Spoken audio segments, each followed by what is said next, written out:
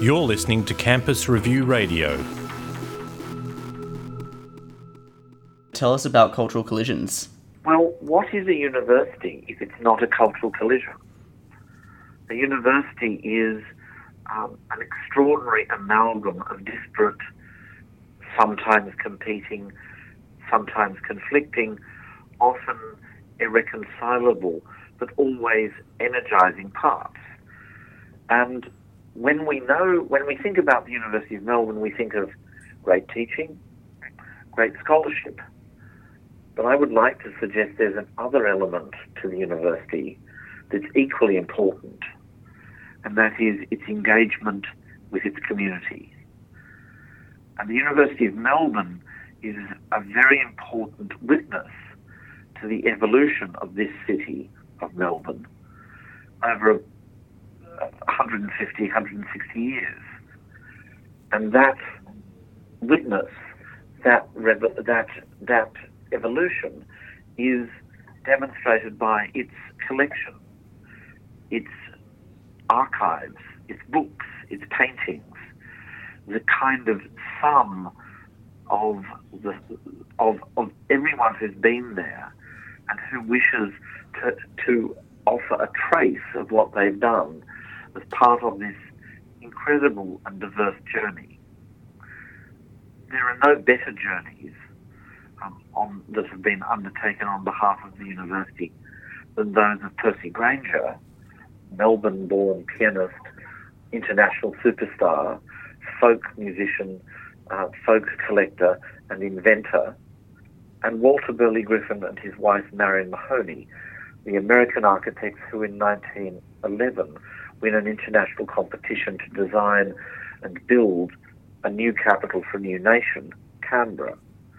They arrive, they are brim full of enthusiasm and ideas, the most up-to-date ideas, and they never quite get to make the Canberra of their dreams or the Canberra of our dreams. Instead, and because the capital of Australia at that stage was Melbourne, they have to stay in Melbourne, make a kind of professional life for themselves. And in doing so, they make remarkable contribution to the university through Newman College, arguably the most important public building that the Griffins built in Australia, and certainly evidence of the kind of public building that they would have made had they been able to design and build more in Canberra. If we had a capital building in Canberra, the chances are that we would need to look at Newman College Dining Hall to see what its style and shape might be. And so these are two examples or three examples of lively minds that I want to bring to a broader community and understanding through the association that the university has with the Melbourne Festival during this inaugural season called Cultural Collision. But at the heart of it, Cultural Collisions is also about the role and the responsibility of the university to the broader community of this city of Melbourne. Its location is ideal, its provenance is impeccable, and there is an enthusiasm to collaborate on these projects with academic staff and students that I think is really exciting and palpable. This is what Cultural Collisions is about. It's about the role of a university within a city and the enthusiasm that a university can bring to a city and the transformation that it can make. And how will Cultural Collisions showcase the University of Melbourne to the public? Cultural Collisions has 10 components to it, spread across the campus, from Newman College Dining Hall, the Potter Museum, the Dulux Gallery at the Melbourne School of Design, the Granger Museum, the Underground Car Park, the Old Quad, and Melbourne Hall and Arts West. All of these very different buildings from the brand new Arts West to the oldest of them all, the old quad, are a kind of excavation of the wonderful and intriguing spaces that have been developed on campus in Parkville. And each one of them, I think, sings, not even speaks, sings with a very distinctive melody about the role of Percy Grainger and the role of Walter Burley Griffin and Marion Mahoney in shaping the ideas and the creativity on campus. I chose Percy Grainger and Walter and Marion because, in addition to being really intriguing and exciting creative minds, they have an ever-presence on campus through their important buildings, the Grainger Museum being the repository and archive of the life's work of Percy Grainger, his work as a virtuoso pianist, his work as a folk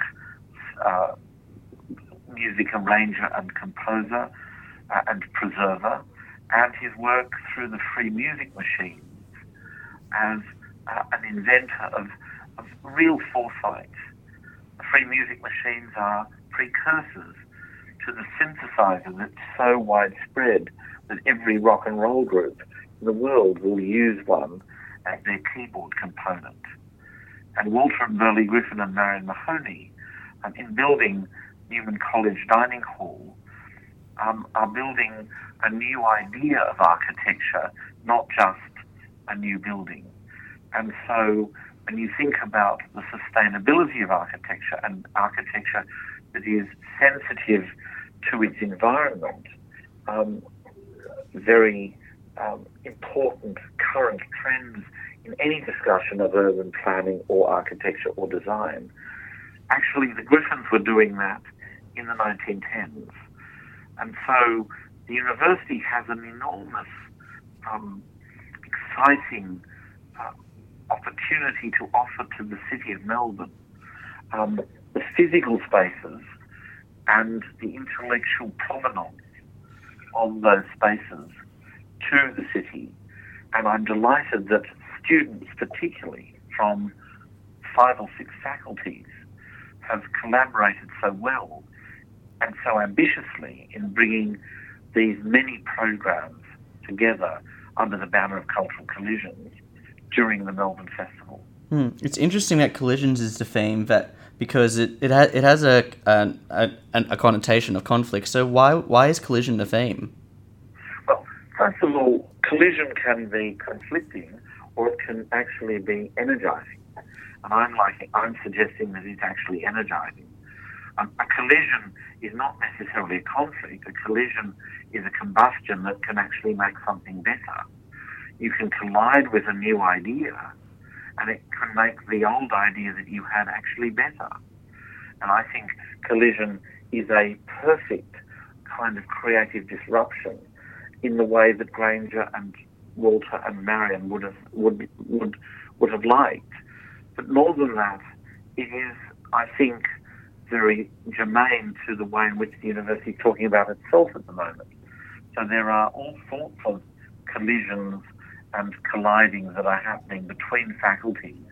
You only have to walk around the campus to see any number of posters that talk about the way in which different faculties coincide or collide, to understand that this is at the heart of what Melbourne University at the moment is attempting to discuss in terms of its role with the city, its role with the community. Did you approach the University of Melbourne with the idea of cultural collisions?